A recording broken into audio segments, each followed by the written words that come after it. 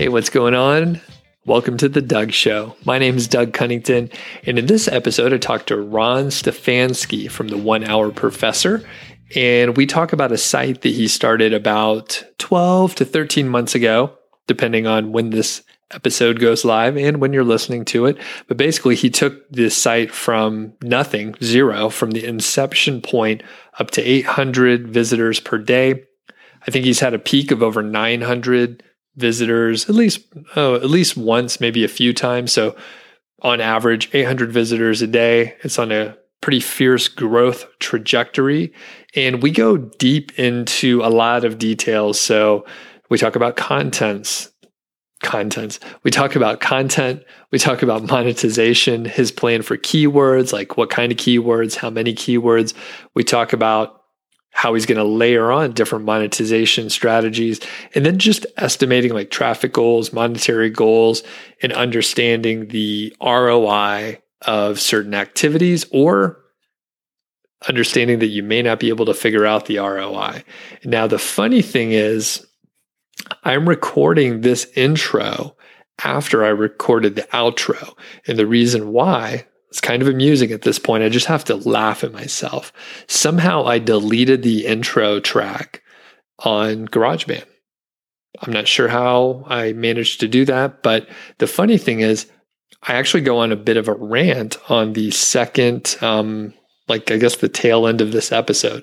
So I'm having a bit of an old man moment. All right. So I rant about technology at the end, only to realize that I accidentally deleted the intro, which I am now recording again.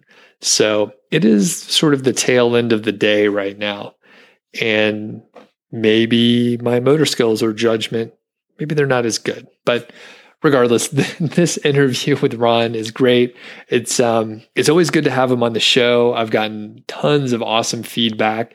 So if you haven't heard his other episodes, you should definitely check him out. He's also doing a big push on YouTube this year. So check out his YouTube channel. We'll have links and stuff to all the things we're talking about here.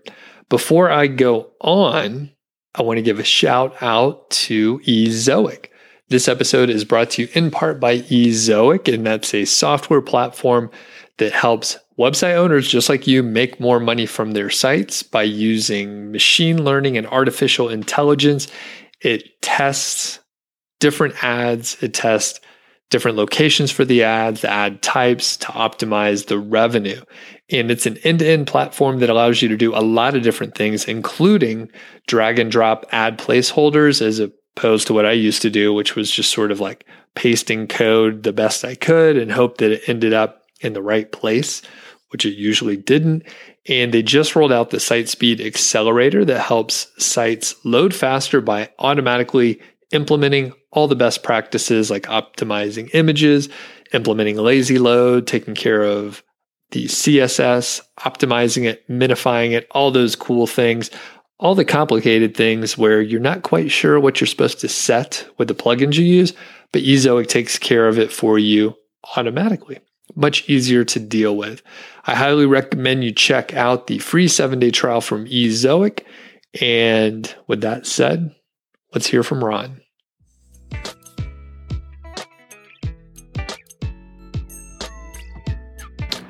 Hey, what's going on? It's Doug Cunnington here with my good friend, Ron Stefanski. How are you today? I'm good, Doug. Thanks for having me again. Always a pleasure. Yep. And you've been on the show a few times. So if people want to hear some of your background and some of your other tales, they should check out those other interviews. There will be links in the description and show notes. But I was asking you if you had any like fun facts that you wanted to share that maybe people don't know about you, Ron. So what is that fact for today? It's pretty embarrassing. So I am a 36-year-old male. I am married. I don't have any kids, and because of that, I play a copious amount of video games, way more than I should. Usually for those that play them, Apex Legends and Battlefield are like the two games on PS4. That's my, I guess, fun fact, kind of random fact that I don't think many people would guess. So, yeah. Yeah, you look more like an athlete Yeah, that was another fun fact. I play football every Sundays, or every Sunday I still play football. It's just like two-hand touch, but I think the video game one is more fun because I don't think most people would guess that. So, okay. So what's with the football game? That's pretty cool. Yeah, it's so what it was my cousin. Well, it's been probably about a year and a half ago. He just asked me, he said, "Hey, we get a bunch of guys together and play every Sunday. Do you want to play?" And I was like, "Yeah, I'll try it, whatever." And went there once. I think I've missed 2 weeks, totally hooked on it because I just love competition in general. So that was something that resonated with me really quick. And, I've been going to it. It's a lot of fun. It's something that I look forward to every week. I've tried quarterback. I'm terrible, absolutely terrible. I have the arm for it, but not the not the mental stuff. I'm basically Jay Cutler, I don't have the mental capacity, or Mitch Trubisky. Have all the physical traits, nothing else. So it's a lot of fun. But yeah, I do 2 fun facts for you. There you go. That's awesome. Yeah, you get the triple threat. You could play games. Yep. You could talk sports and, internet marketing. And that's what we're going to talk about today. Yep. So you launched a site some time ago, and it's getting about 900 visitors per day. I think we were debating earlier. It looks like you hit over 900 at one point, but on average, just about 800 per day.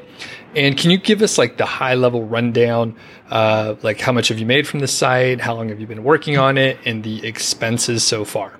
I can. And I do want to start this with a caveat that I think everyone should know.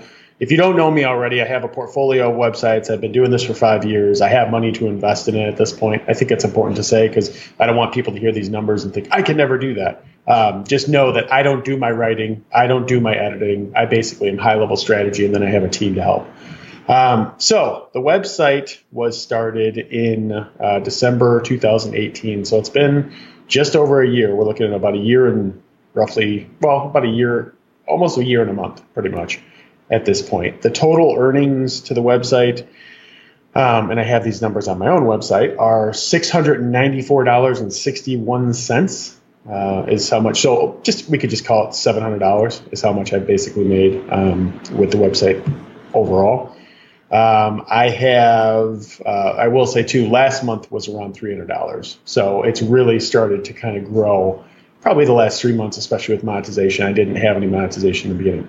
I have invested, and this is a scary number to look at and something that I look at and kind of panic, but I know that it'll come back, but I have invested $15,421 into the website as a whole. At this point, like you said, around 800 to 900 people a day. In December of 2019, we got around 72,000 page views.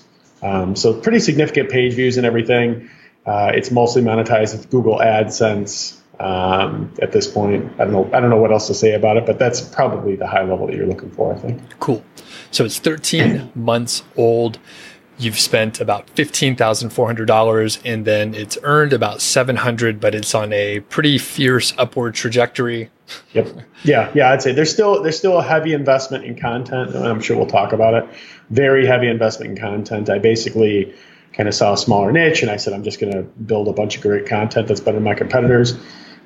So it's still the cost per month. The cost per month is somewhere between $900 to $1,200 to produce content. But with that production of content, obviously now we're making $300 a month, and literally every single day almost it's a new record of page views and viewers and things. So it's definitely growing. Okay.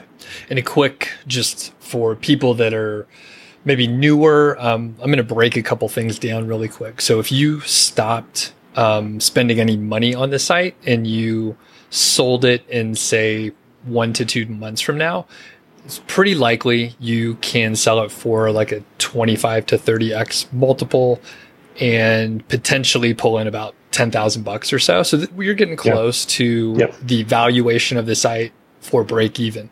Now, if you just waited, assuming it just is flat and you were trying to earn $300 per month, which it wouldn't be flat, it'll definitely go up or down. $300 per month, it'll take you a little while to hit the 15K earn back, but you're growing, you're continuing to invest, and the growth is supporting like what you assume is going to happen, right?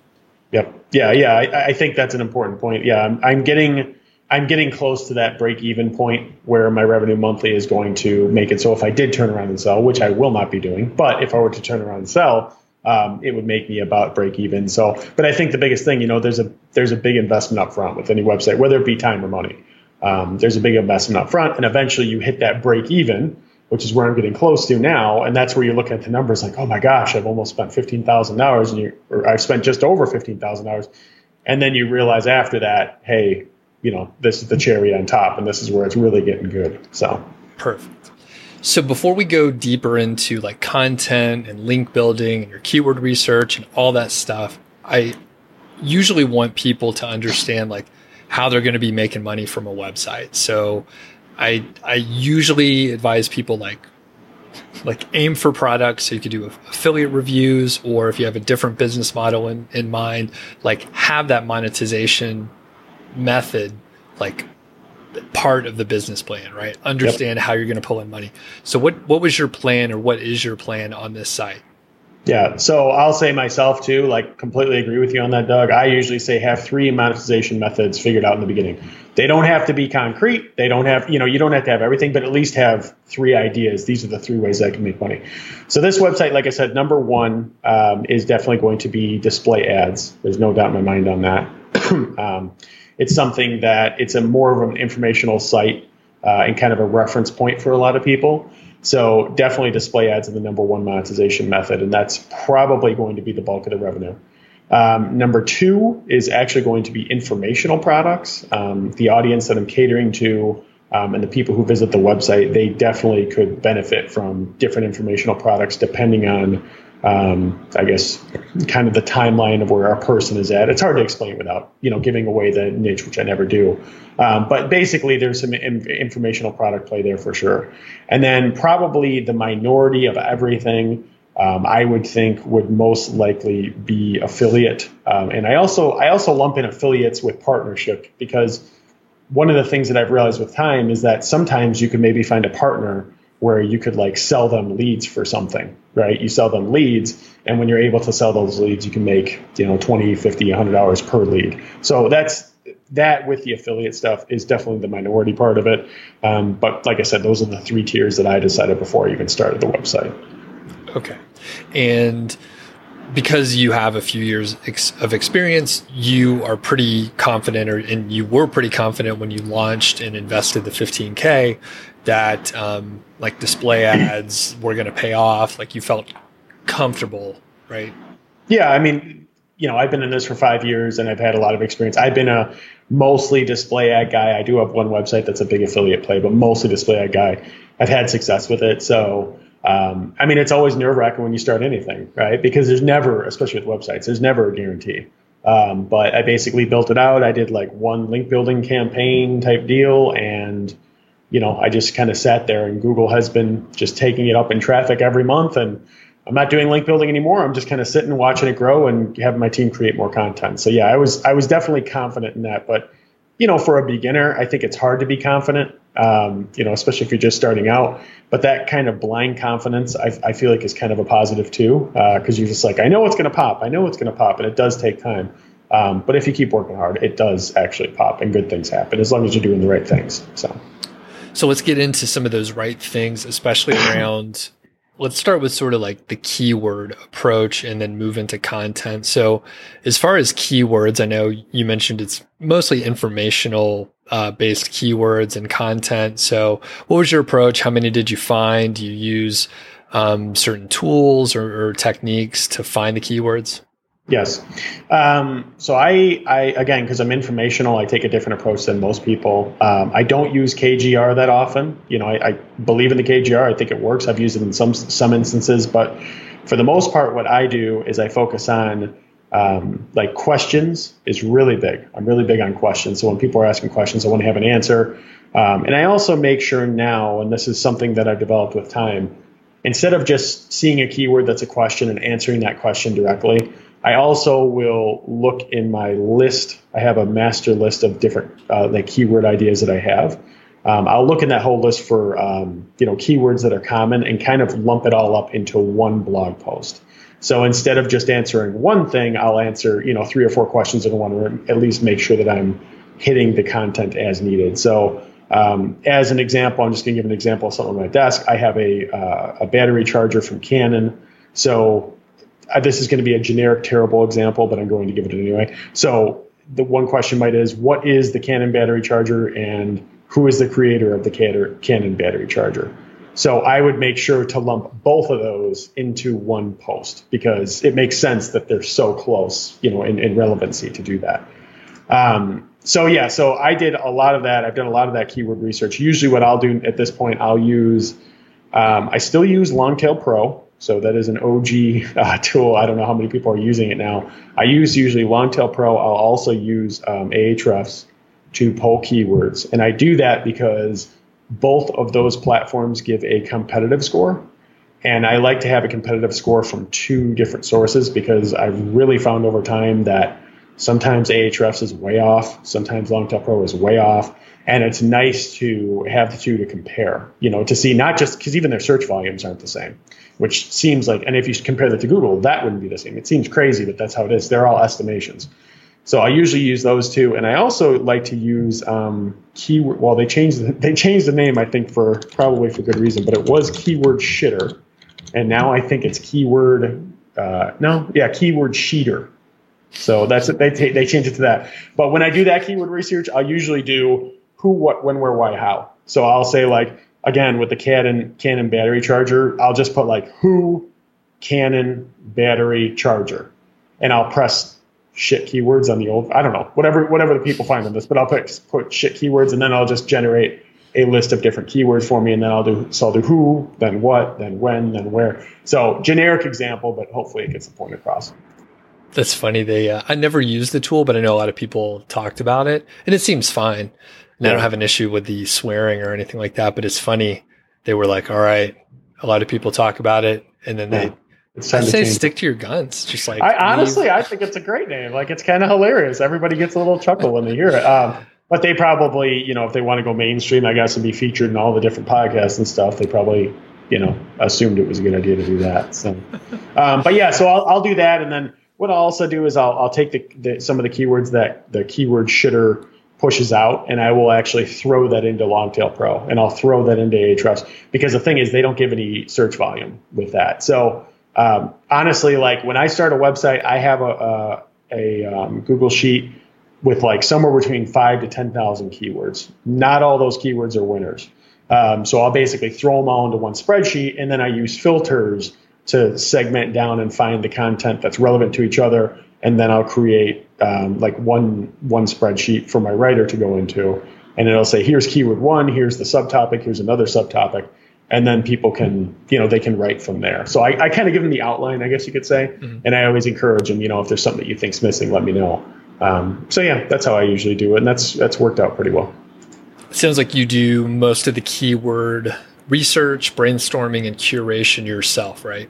1,000%. I think, you could outsource keyword research and all that, but to me, that's such a vital component, and creating just not only what content is going out there, but the overall direction of the website. If you outsource it, someone's not going to care as much as you are ever about this stuff. And I think the keyword research and finding those opportunities and also finding the niche are probably the most important parts of creating any website. So that's one part I'm not willing to let go of when it comes to outsourcing, because I think it's too important. And also, I can sit there and spend a couple, 2-3 hours, go through the keywords, use that sheet, pull everything. And then, every couple weeks, my writers will comment and say, hey, we're running out of keywords. And I say, okay. And then I'll go in there for an hour and just give them 10 more articles to write or something like that and kind of figure it out for them. So yeah, I won't outsource that ever. There's no way I'm going to do that.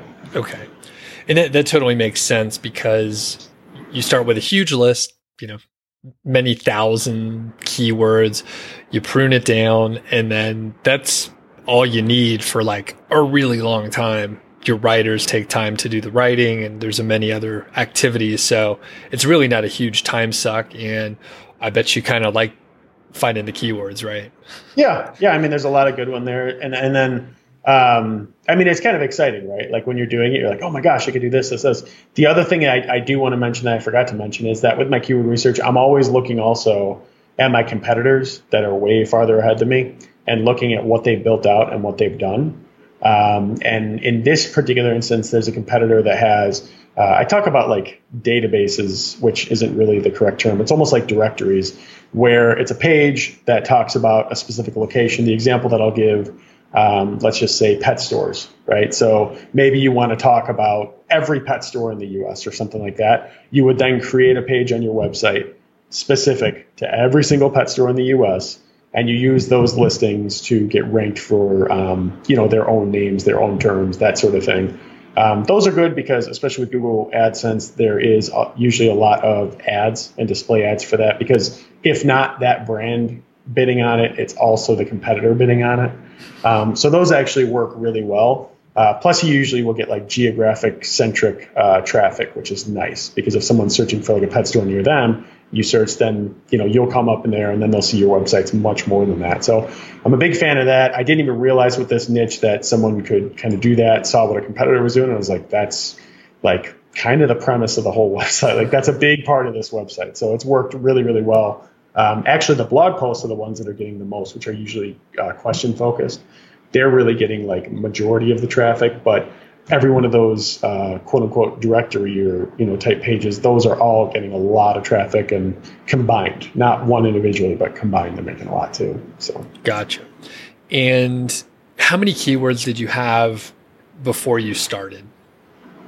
Like when I just did the keyword dump and had a ton of them? Or no, once you curated and you were like, these look really good, I think I'm going to move forward with this. Yeah. So I think, I got the keyword dump to probably, I think it was around 8,000 with this one. And then basically looking at it, for the most part at this point, I kind of know just based on like competition, if it's going to work, just because I have the experience. But for the most part, I just kind of looked at it, and I looked at the competitive landscape, and I was like, I can make better content than this. So I don't know that I had like a set number of keywords. In the beginning, I probably assigned like 50 or 60 different blog topics, which I guess you could say is like that starting point. So that's really what I did in the beginning. But yeah, it was, it's hard to even explain. But at this point, you have to look at it holistically, and the more experience you get, the easier it is. So this was a situation where I looked at the whole landscape of the whole industry, or the lack thereof. There was not too many competitors, and then just said, okay, I can do this. This would be the one website that I want. So I already had my mind made up. And then I focused on, here's the blog topics and keywords and such. Okay. And just to be clear, so you had tens of thousands of keywords and you pruned it down to 8,000? I had I had around 8,000. Around 8,000 total. Yes, around 8,000 total. Yes. Okay. And then you knew once you pruned that down, you would still have like 1,000 or whatever. Oh, yeah. Yeah. Well, to give you an idea, so I actually have this on my website too, where I update it every month. I have 622 informational pages on the website. Majority of those are the quote unquote directory style listings, where it's an informational page for locations. And then I have 50 informational blog posts. So right now we're at almost 675, and I have hundreds and hundreds and hundreds of more pages to be built. So gotcha. How many words like total are on the site, if you have a gauge of that or an estimate? Well, total, you can assume that most of the informational pages are around 2,000 words each, roughly. So that would be, I'm just trying to do a little math here on the fly. 622, well, that's 1.2 million words. Is that right? 622 times 2,000? That would be right, yeah. Yeah. So that's just for informational pages, and then the blog post. So like total words, there's a lot of words. But I don't count it that way. I count it as how many posts do you have, how many pages do you have out there. And to answer that, I have around 675 at this point. And I know some people are going to say, well, that's way too much, because people are used to affiliate websites. Like, oh, that's way too much. In the display ad content game, the more you have, the better, as long as they're quality. And mine are quality. I made sure to do better quality than the competitor. And it's one of those things I'm a big believer in. I'll go after the zero keyword, a volume search. I'll do all that stuff because I'm a big believer in just serving the whole audience whatever they need, and things just add up over time, which is what's starting to happen. So, okay. And based on those numbers, we know that no one individual page is probably getting like a ton of traffic Is that accurate, or is very a accurate spread? Okay. Yeah, that's most of my websites are that way. I don't like single points of failure. Like my main website, that's one thing I'm dealing with right now is one of my pages is ranking for a lot of terms, and now there's a competitor coming in on that term and pushing really hard, and we're kind of going back and forth, which I hate. So I would much rather have 5,000 pages, all getting 100 in traffic than have one or two pages really getting, the majority of it. So right. And I've seen, in a similar way, even though we're coming at this at a different angle, a lot of times a KGR site has that same sort of spread. So it's not 80-20 like a lot of people will mention, 2 or 3 pages get most of their most of the traffic. For a KGR site, it's similar where it's like maybe the highest traffic page is like 1.5%. So even if it drops by 50%, you've only lost like a very small amount of traffic. Yeah, which is a big benefit. I can tell all you guys it'll make your holidays better and make it a little. I've been dealing with that for the last like 3 or 4 months. And it's been pretty stressful. So it's really nice to be diversified, not just in mostly diversification. Your content is a great thing. So don't be scared of creating a lot as long as it's quality. Don't create crap. If you create crap, it's just not gonna do well. So don't do it to yourself. So we move pretty good through the keywords. You get a big list, you curate it, you get it over to the writers, which we'll talk about how you're having it written. But did you have like a specific goal aside from like, hey, I'm going to launch with like 50 or 60 posts? Like, do you know how big this is going to go? I have no idea how big it's going to go. I mean, realistically, I would say probably between 1,000 to 2,000 informational pages in the directory area, maybe even more. I haven't looked at the list in a while because, like I said, I literally give my writers a spreadsheet and they pick from there and they just write and write and write. So I think around 1,000 to 2,000 informational pages and probably informational blog posts. I think we could probably get somewhere between 500 to 1,000 there. So total size, it'll be a really big site once it's officially done. When I started, I started it, and I think that we just launched with 10 articles, I think is what I did, because, I'm not trying to, necessarily, I wasn't even worried about monetization at all until I hit 10,000 page views a month. That was the number. I said, I will not monetize until I hit that. And I think that's just important in the beginning to get people to come to the site, enjoy it, look around, you get your time on site up, all that stuff. I don't know that that's necessary for every site or anything, but that was the number that I did because I already have revenue from other sites and things. So I'm not, really panicking over that. So I started around there and then I monetized it around 10,000. But I don't know exactly how big it's going to go, but I think we started with around 10 blog posts or 10 total pages. I shouldn't say blog posts. I think it was 10 total pages in the beginning. Okay. And then it's a big range, of course, but how are you going to gauge like, hey, I'm going to publish more? How are you going to make the decision to keep going bigger or to start limiting it? Start scaling back. So my biggest thing, when I started out, to give you an idea of the content that we were creating, it started out as 8 directory type pages every single week. So that's, just to be clear, that's templated really well. So I basically wrote the first 2 myself. I templated it like crazy and said, okay, this is where this section goes. This is where this section goes. So anybody who's doing it, I can get any writer because all they have to do is do the research, find out the information that quote unquote plugs into that section, and then write that section. So I really, really believe in templates for these things. But I started with that. And over time, it's just kind of, that's been the easiest thing is just to have those templates there and people write from those. But in general, like when to know to, step on the gas pedal or step on the brake, it's mostly been, let's set cruise control for about a year. Cause I always tell myself if I'm going to start a website, I have to take a whole year. I tell anybody that's like a student of mine, anything like that, like give it a year. If you don't give it a year, you're not doing yourself justice. So I gave myself a full year, and last month was a year, and it started to actually show some pretty significant growth that month. So that kind of gives you a timeline. Like I was seeing a little bit of money in month 8, which I think was kind of quick. It wasn't a crazy amount of money, but it was kind of quick.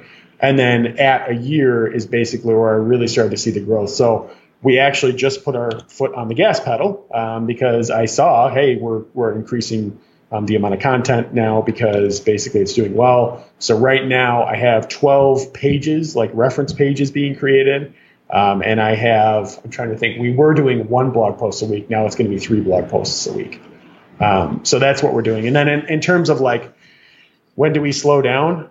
If a website is profitable or giving me money, I don't slow down until I literally run out of ideas. I just don't believe in that. And right now, this website isn't, every month, it's in the hole probably, around 800-900 hours, but that's better than the 1,200 hours it was before.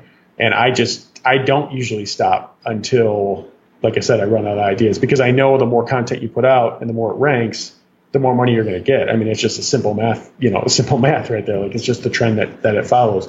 So yeah, I'm hoping, it'd be nice eventually when I'm actually paying for all the content with this website every single month. I've pretty much reached a limitation. My writer that I have currently, I've pretty much reached a limitation on her time with how much more she can write. I could hire another writer, but I'm kind of like, that's the thing. This website, I spent around $15,000, but it hasn't felt like that because I've been investing every single month. For a year, I've invested a little bit more than $1,000 a month. So it doesn't feel like I invest, I'm not taking 15 grand and throwing it in and like ordering articles. I'm not doing that approach. I'm doing it consistent, and slow. So in each month, you've seen a little more growth. You've seen a little bit more traffic than the previous month. So like you're getting good feedback, so you're confident to continue investing. Yeah. As long as my traffic is the same or growing, I'll keep pushing on it. If I saw 2 or 3 months of decline, or 2 or 3 months of a website being completely stagnant, I would probably at that point look into link building or possibly changing my content strategy. But in this particular instance, that just hasn't happened yet. And Google is continually rewarding the website, continually sending more traffic, like almost every single day. So I'm seeing that trend, and don't fix it if it's not broke. So I'm just kind of like, all right, let's just create more, because apparently I'm doing something right. For the traffic and revenue coming in, did you have any benchmarks along the way, or do you have them going forward to know that you're moving in the right direction, other than just like it's going up? Blind hope, Doug. No, I don't. I really don't have. So from that perspective, I really don't have any benchmarks, because it's especially with a website like this, when you do the display ones, or with the content websites like informational, it's tough to say definitively what traffic benchmarks you can hit. It's tough to say what revenue benchmarks you can hit, just because there's, you're writing so much content. I feel like, you're capturing a lot of it, but missing some of it. It's hard to hit those numbers and say, okay, I want to make it. I did make a benchmark of, hey, it'll be great if we hit $50. And then I was like, it'll be great if we hit 100. Now I'm thinking it's great if we hit 500. But in terms of where this website will land, I'm hoping eventually somewhere between $2,000 to $3,000 in display ads every single month over time as it builds more authority and things.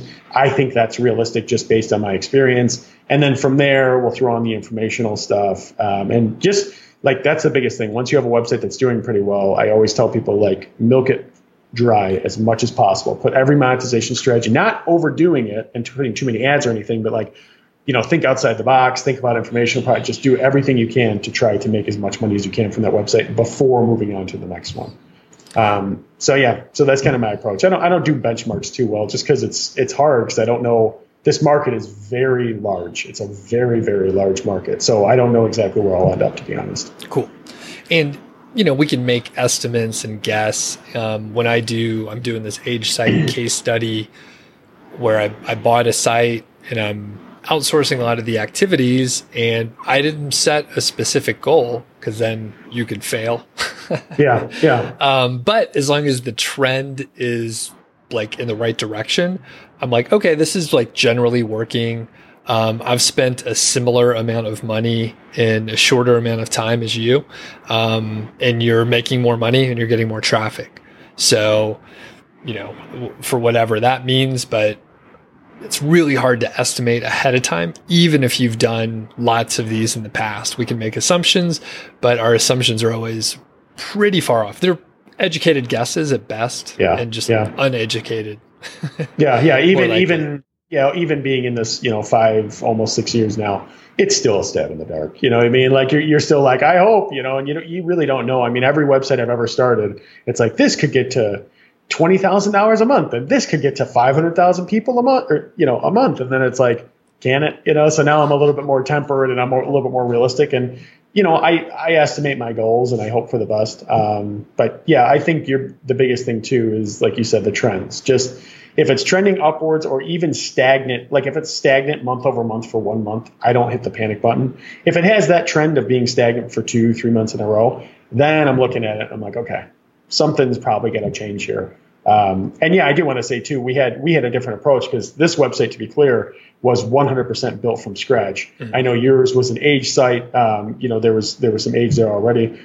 So yeah, I don't know who would end up winning the race in terms of that. We'll see where both the websites go. But yeah, it's a little bit of a different approach there. But yeah, I would bet on you.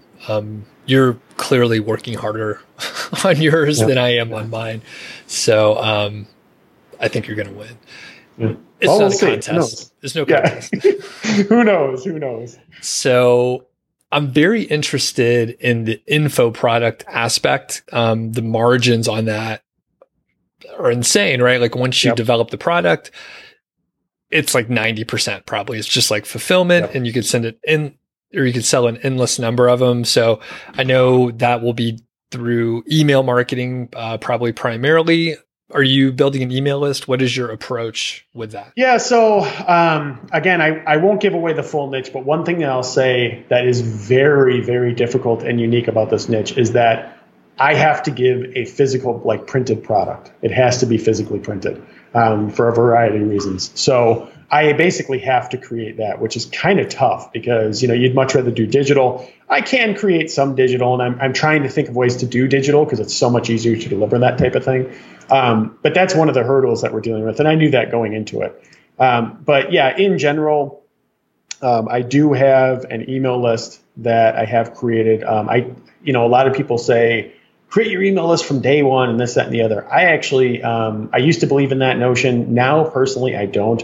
Just because especially if you're writing for yourself, it is draining to write all your own content. And that takes time, and that takes a lot of patience and a lot of hard work to do that. So to distract yourself with email lists and things in the beginning, I don't personally think it's worth it. I usually say when I'm hitting around 100 traffic a day, that's when I'm looking at email marketing to just create the list. I'm just trying to get, people to sign up for a list.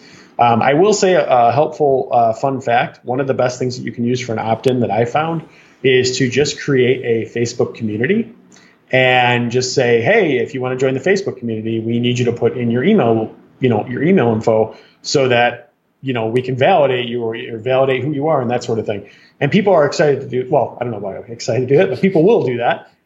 So that's been a great way for me to build my list, is to just kind of focus on the aspect of, hey, we're a community. We want you to be a part of it. But I started that. That's kind of the opt-in or the hook that I use to get people in there. Again, my website is pretty unique. So there's a big segmentation part of my website to determine time intervals of certain, it's so hard to even explain this, but basically I've segmented my list by certain time intervals. So if something's going to happen within 6 months, if it's going to happen, 6 to 12 months, if it's going to happen 12 months to 24 months, to try to segment my audience that way. And that's been an interesting exercise, something I didn't do. I use ActiveCampaign to do it. And basically I send an email. I think it's like the third or fourth email. And I'm like, hey, click the one that's most relevant to you. After they click, it'll then add a tag to that record of that contact. And then that's really nice because in this instance, I'm not able to sell the things that I could sell to the 6 months or within 6 months that I could sell to somebody who's going to be with, 2 to 3 years. I can't mix those. So it's really just a bunch of different, kind of roads, I guess you could say, that I have to go down with monetization. And within 6 months, I can do this. Within, 7 to 12 months, I could do this. So the monetization is difficult. My first focus is going to be within the 6 months to try to make some info products for that. Definitely the most relevant, definitely going to be the easiest to do. And then I'll, over time, understanding my audience, and I do send the second email I send to them is, hey, what do you need help with? And I don't, a lot of people don't do that email. I do it because I want people to reply back, talk to me. I want to understand them more, kind of get engaged from my audience. And over time, probably 3-4 months from now, I'll probably remove that email once I have a much better idea, because it takes time to reply to all those emails. So that's how I've done it in the past. So. And just a quick breakdown for people that maybe got lost in the time periods, the intervals and all that stuff. It would be the same as like if you went to Ron's site, 1 Hour Professor, which you should. And I don't know what you do, so this is just a pure example. But if you went to Ron's site and then you signed up for his list and he had like a little survey, like, are you interested in entrepreneurship? Are you interested in affiliate marketing? Are you interested in display ad websites? Then you'd be placed into the segment so that you would get content which is relevant to whatever your interest is. Yeah, so it's just making it so that the content is better for that person, every specific, because too many times, and when you're starting out, it's fine, but over time you realize that your audience or your website doesn't really just have one audience most of the time. It could be like, let's say you had a psychology website. There could be people that are 16 years old, 18 years old, and then there's people that are 40 years old with 2 kids. So you kind of have to understand that, and you have to find a way to segment those audiences to appropriately sell to them, to appropriately give them the right information. So that's, your example is perfect though. That's exactly what, I often get questions about ROI for a certain activity. A lot of times people want to get like an ROI for a piece of content or keyword research or whatever. Do you have any like built-in ROI, or is it kind of fast and loose like the rest of the approach? It's a lot of praying. Okay. So ROI, I think personally, I would probably say that your keyword research and actually getting written content that's of quality are going to be the biggest things that are going to return any investment at all. I have a consulting person now, and they were talking about email marketing and social media and this, that, and the other. I said, stop. Focus on content and focus on keywords, because in the beginning that it literally is all that matters, because if you don't have good content and keywords, nothing else is going to follow. So I definitely don't, have a specific ROI, like even target for all of my articles, because, if you're doing an affiliate website, I could see that being kind of more relevant. But with the display one, it's it's just like a shotgun approach. Let's create this, let's create this, let's create this, and let's do it with quality. Let's create better than competitors. Let's push it out and see what we rank for. So far that's been able to work with me. But I don't do like a return on investment with that. Like I said, I think the 2 most valuable things are going to be the keyword and the content. So like I won't outsource my keywords because I've done enough research on that. And then the content, I just make sure I have really good and tight templates and really good content in general to beat my competitors. So okay. And that totally makes sense. I mean, again, we've done this for a little while. Our combined experience with like marketing is many years, right? Well, it's over a decade, right? It's a lot. Maybe even up to 20 years because you actually have a marketing background. Yeah, I was in marketing for about 10 years prior to even getting it. So I'm at 15 years, 16 years myself. So yeah. Okay. So I could help us push it over the 20-year mark. So we have some experience, but I'm like, if my wife, which this is something that she would maybe do, she's like, well, what's the ROI on that? And I'm like, I don't know, but it's trending in the right direction, which is like. Exactly. That is part of entrepreneurship. Like you have uncertain results, you don't have enough information, and you kind of just have to like hope you're going in the right direction. And we could tell, right, on our various projects or case studies here that we're talking about, like we're generally going in the right direction. We don't know when we're going to break even, but we know pretty close the valuation, or pretty soon the valuation is going to be close to a break even point. And once you get to that, it's like you have a lot more freedom to, or I guess confidence. It's not really freedom, but you have confidence in like what you've done. So yeah. And to be clear, so some people know, not everyone's a winner. I created my website with my wife, and I'll give away the niche because it's super big. It's just fashion. It's like this fashion website, which I have no interest in. But that one, we created it has made some money, but it's definitely not trending in the right direction. We've done consistent link building slowly. We're still waiting. I'm hoping it's going to pop. And sometimes patience is a big thing. But I have the luxury at this point to where my portfolio of websites can fund itself and then a lot more. So I'm able to take that risk that some people would maybe want to quit. I'm just able to continue to take that risk. So yeah, like not every one of them is a winner, even still. There's always going to be variables. And that's my biggest thing with like determining ROI. Like, it's just, to me, that's a vanity metric to really determine an ROI on a piece of content, because that's like in the best scenario, and I make 80% of revenue, then I can make this. And then if it's at 100%, I can make this. It doesn't matter, because guess what? If Google doesn't rank you, you're not making a thing. Like, that's just the reality. And you don't own Google. You can do everything you want to try to get in there and hack the SEO system, if you will. But at the end of the day, if you don't get ranked, it doesn't matter. So that's why I'm like you. I focus on the trend.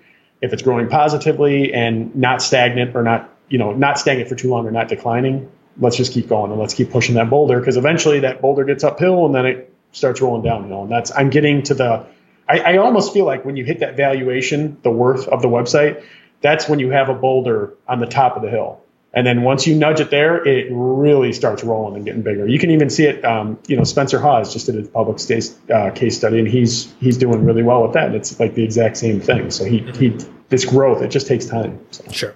And I think the word you're looking for is snowball. So a boulder just going to roll down the hill. Snowball, yes. Bigger. Boulder would probably just kill a bunch of people. Good point. Yeah. So just be clear on that analogy. Okay. Yeah. So speaking of hacking the SEO part of it, let's talk about link building. You mentioned one campaign. You're a methodical link builder. It's insane. Some of the links you've been able to pull off, and it's amazing. So tell us about your approach with link building. So, I mean, my approach, the thing is, again, this is something that I've realized over time. I've had websites that I was link building really fast, getting 5 to 7 links a day. And the link velocity, quote unquote, which is kind of how fast you get the links in that, it was insanely high for like 2 months. That particular website really didn't take off from the ground at all. It took about 2 years, and it's now starting to show signs of like positive stuff. So like, I almost think I made a mistake there, because it was too much of a good thing too quick. And just to be clear, I wasn't like paying for links. I wasn't building forum links. These are do follow links where I reached out to people and they agreed to give me a link. So these are legitimate links. I just did it at scale, big time. And this was for one website. This website in particular, I kind of took a different approach, because I had been burned by that last one. And I thought, okay, instead of just focused in building a ton of links, some with low domain authority websites, some with high, let's just create a campaign, and then let's push that content out. So basically what I did with this one, I created a campaign on the website that was kind of I guess you could say like a helpful guide with statistics and all very academic in nature, citing different studies and that sort of thing. I think the amount of words for it was around 4,000 to 5,000 total. And I did it myself. And I was, I understand the research well. Like I previously was halfway through my doctoral degree before I went entrepreneur. So like, I understand this stuff. I can get pretty deep in the weeds, like if we have to do that route. And in that case, I did, and really got deep in the weeds there. It was well received. I basically took it because no one was going to see it, right? Like not a single person was going to see it. I took it and I just looked up people and websites, not people, but like the websites that might be interested in this sort of content. And then I just used, what is it that I used? Mailshake. And I just slowly, periodically am emailing out, 10, 20 people a day, and just getting the replies and then responding to those replies. That netted me, I think it was somewhere like 30 to 40 links. But the beauty of it was a lot of those were domain authority, like 40 to 60. So they were pretty authoritative websites. So I did that once. And this particular website, I haven't had to do it since. So, I just did it once. But the thing I've realized, like with the link building now, what I do now, which is different, I'll do a campaign. So whether that's guest posting, whether that's, there's a million different things that you can do for link building. But whatever that campaign is, do one campaign, have a goal of, 10, 20, whatever links, 5, whatever you want it to be. Get those links and then stop. And then just wait about a month, watch your traffic, see if anything happens. If nothing happens, run another campaign. It can be an extension of the first campaign, or it can be a completely new strategy that you use in doing that. But yeah, I've built links in some very unconventional and strange ways. My wife's website, we use her Instagram. We use Instagram stories to give shout outs when people give us a link. So like there's some creative things that you can do. But yeah, I mean, that's, I think I still believe, I know you can do a website without building any links at all. I still believe that you need to at least run that first campaign, and, try to get like 20 to 30 links, even if they're low domain authority or high, to get that that love from Google, to at least show it, hey, this is a linkable asset. And then if it's growing, I'm right now subscribing to the idea of, if it's growing, don't touch it. Like, it's doing fine. Let's not add any more, because I don't want Google to get like, you're adding too many links and then slow me down. So gotcha. And I was going to say, I have quite a few students that this is my dog. Like, no, that was me. My students are often like, hey, I don't want to build links, like too many rejections. I don't think it worked, blah, blah, blah. And they just try to focus on the content, which they just ignore what I teach, So I'm like, fine. After some time, usually they'll think, hey, I am going to build some links. Similar to what you said. They're like, hey, I did like 15. And then about 3 or 4 months later, sometimes it takes a while, depending on what else they got going on. They're like, things jumped. Like, that definitely made a difference, but it's like, you have to give it time. It's a little bit slower than if you just were to publish content. But if you go check out your competition and they got a bunch of links and you don't, like, that's a huge difference. So you're not going to win that battle. And that's probably the biggest thing is like, I say to wait a month, because it's, let's not do too much at a time. Let's focus on 10 to 20. I know some people are like, I don't want to build links, but neither do your competitors. So when you build them, it makes them that much more valuable. And to be honest, a 1 to 2% actual link placement rate. So 100 contacts you reach out to, 1 to 2 of them actually placing it. Not bad. That's kind of about average. Like, that's not terrible. And it depends, guest posting can be higher than that. There's certain things to everyone. But generally speaking, if you're doing like the math stuff that I do, that ratio isn't terrible. And just make sure that you get, 5, 10, 15, and then give it time, I think, is the key. I usually do it a month. And then if nothing's happening, I'll do another one, so that's the way I've been doing it. With this website, it's worked out pretty well. Okay. And I was going to say, like, I end up working in sort of sprints of work, like you're talking about, where you're like, do a campaign, but like, I think ideally, I don't do this, by the way, but like, ideally it'd be good to do like a sprint and then maybe like 1 or 2 links per month, just as a steady state, where it's like, it's always on an upward trajectory. And sometimes, because I think that seems fairly natural. If it's a evergreen piece of content, people find it occasionally, they link to it. Again, I don't do that, but I think if I was prescribing this to someone, I'm like, do a campaign, chill out, get 1 or 2 links per month. And then just in 2 years, right? Just in the steady state, you're going to have, 20 links probably. So and that doesn't even count the idea of eventually getting ranked for other things, links otherwise. So that's been a really big thing, and we've been trying to be steady for the most part with my wife's fashion website. We've been steady on that. Hey, it's Doug jumping in for a second. We had a little technical difficulties, but the next statement that Ron is going to make is about the site in question that's getting 800 visitors per day at this point. So just wanted to fill in that gap so it didn't sound so random and disjointed. I did that first campaign.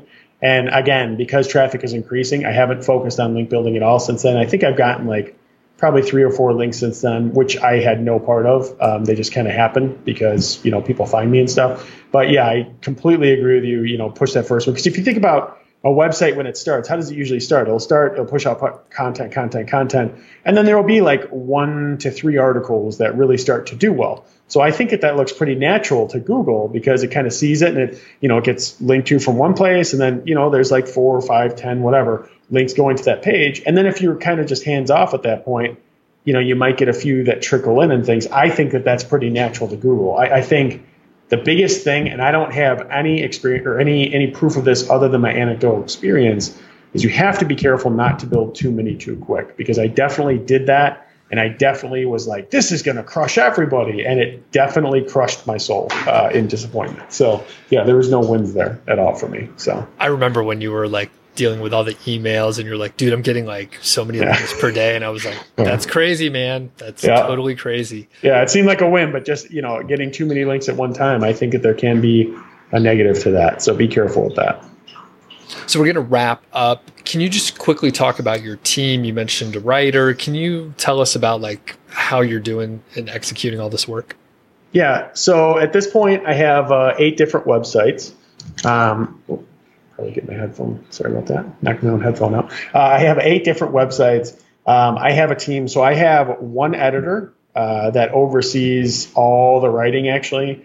She's a former teacher, which is usually what I recommend. She's very good with grammar, that sort of thing, because I don't need her to look at the content so much, because I create the content briefs and I create the content templates for people to write from.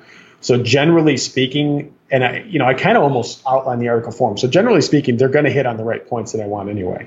But she'll basically read through them, look at the content, make sure that, the grammar's good in that. So she'll do that. And then I have writers, depends on the website, but I have one writer that writes for 3 websites. I have one writer that just focuses on one website.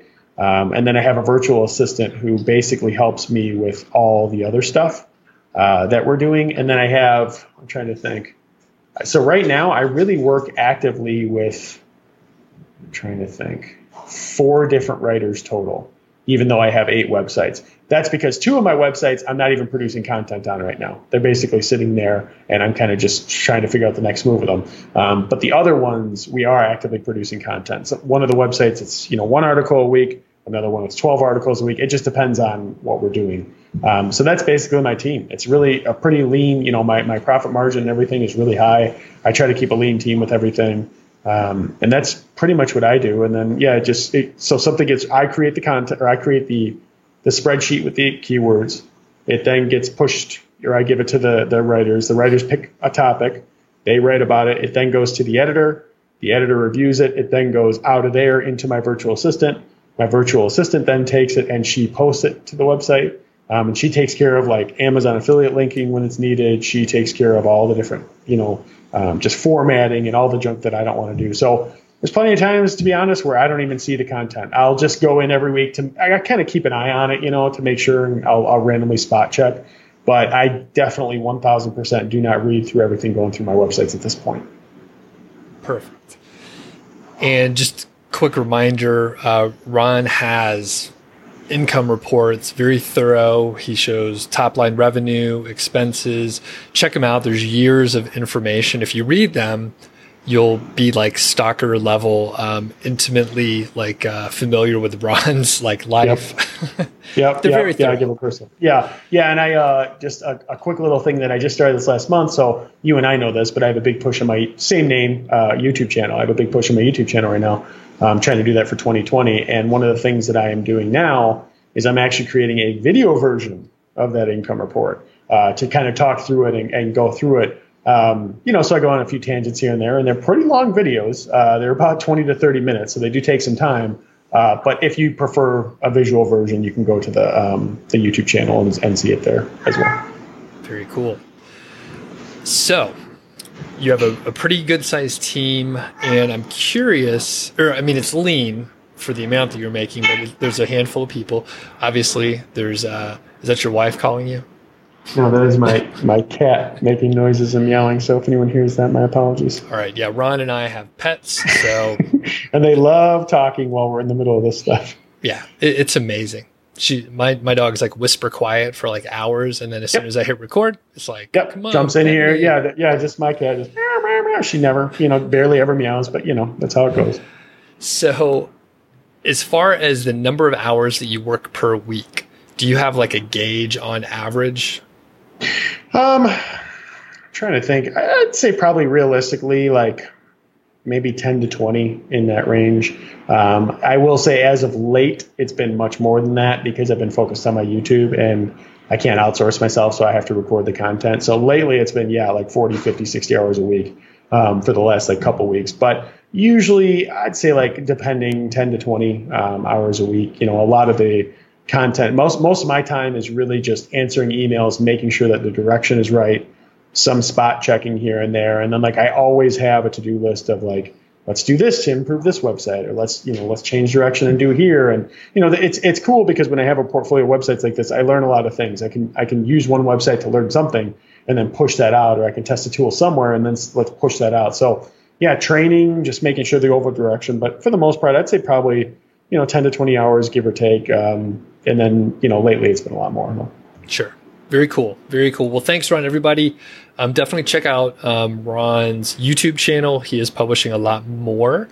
And I don't know if you want to tell everyone your goal of publishing videos. So I do. Okay, what is it?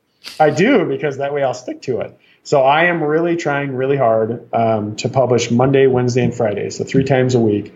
Maybe a few little smaller ones in there. But like everything else, and I forgot to mention part of my team, I have a video editor to help me with that. I will eventually, because I don't want to deal with it, hire someone to create the description and all that stuff.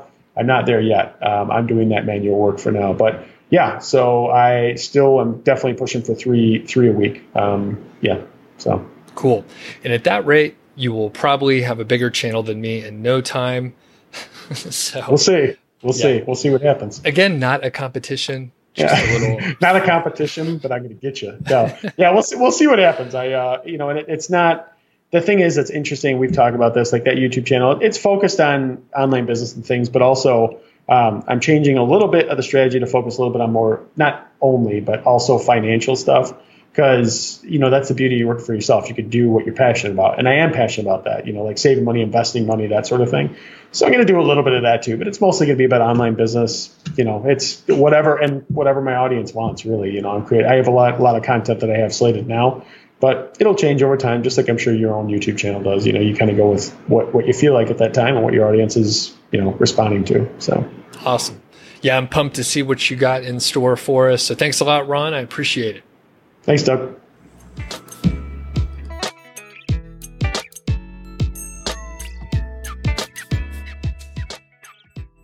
Thanks again to Ron. Definitely appreciate just being able to talk to the guy. So check out his YouTube channel, check out his income reports, and give him a shout.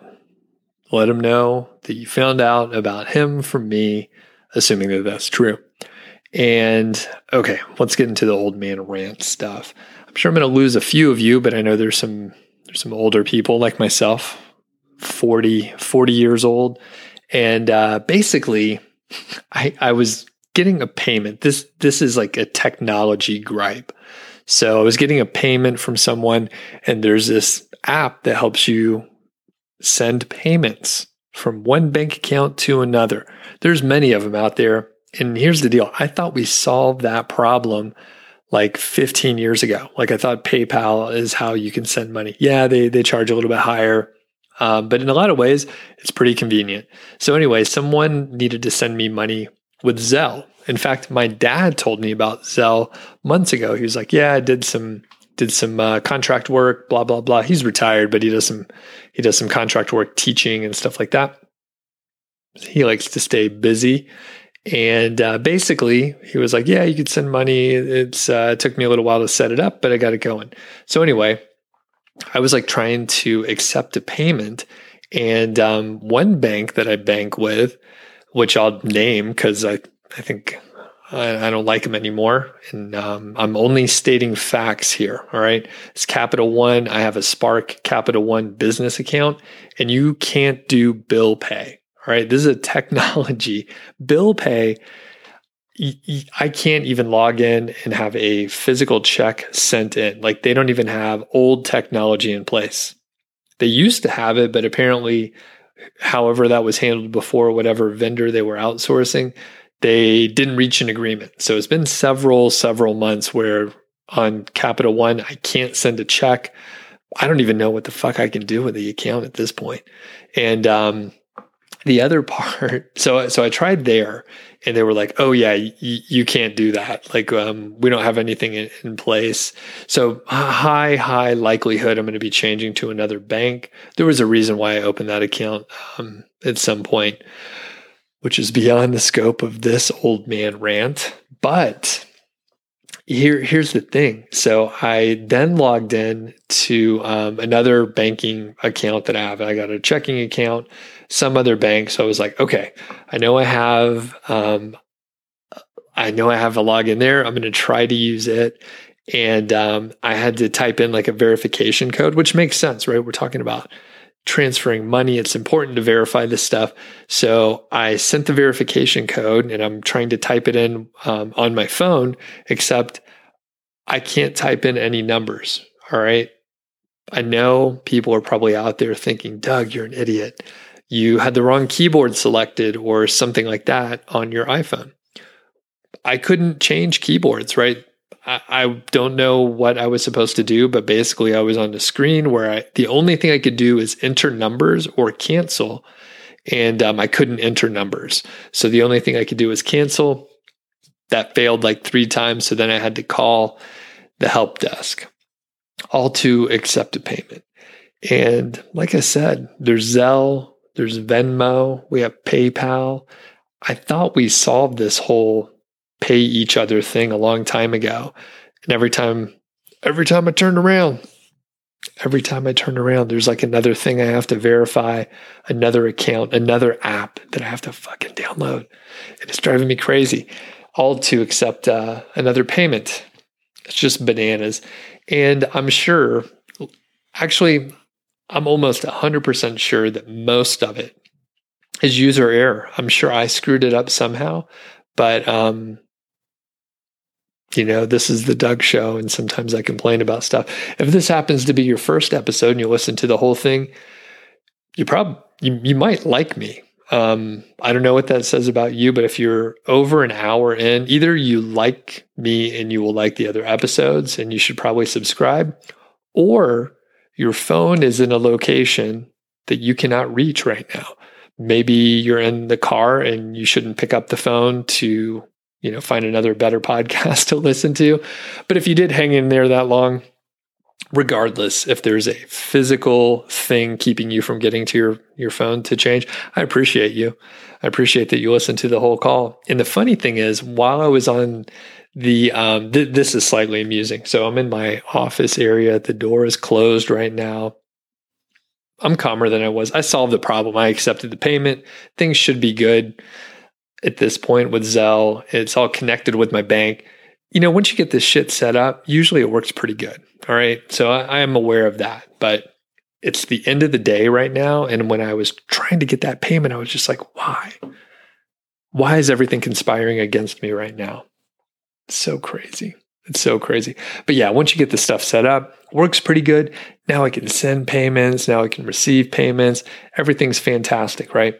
So the funny part is I'm in this office, got the door closed, but I was on the phone and I'm like going through the phone tree trying to call various different banks for the help, including Zelle. And I'm just like trying to navigate through the phone tree. And then at some point, I'm just like, you know what? I'll skip all the expletives because I know some people do listen with kids in their car and stuff like that, which... yeah, so I'll skip all the things that I said, but when I walked out, my wife was in the other room and she was like, I couldn't understand everything you were saying, but it sounded like you were pretty upset. She repeated back what she thought she heard me say, which was pretty accurate. And I'm hoping whoever or whatever app tracks whatever you say, in the phone trees where you can say like representative and all that. So I was hoping they were listening to me because I was giving them an earful. I don't like those phone trees. It's, you know what? Let's just end it there. Nobody wants to listen to me complain for 15 or 20 minutes. Or if you like it, shoot me an email, feedback@doug.show. By the way, if you have questions, not about any sort of payment options out there, if you have any questions, you got any questions for Ron, you have any questions for me, you can leave a voicemail. The phone number is in the description. It's not my actual phone, but it is a Google Voice number that I have set up. So you can leave a voicemail. And I have one in the queue, but basically if you leave a voicemail and it's a reasonable question, you will get on the air. Right now it's 100% except for the one that's in the queue, and I haven't published the episode yet. So anyway, I think we got everything settled. It's about beer 30 where I'm at right now. Everybody have a great day. We'll catch you on the next episode.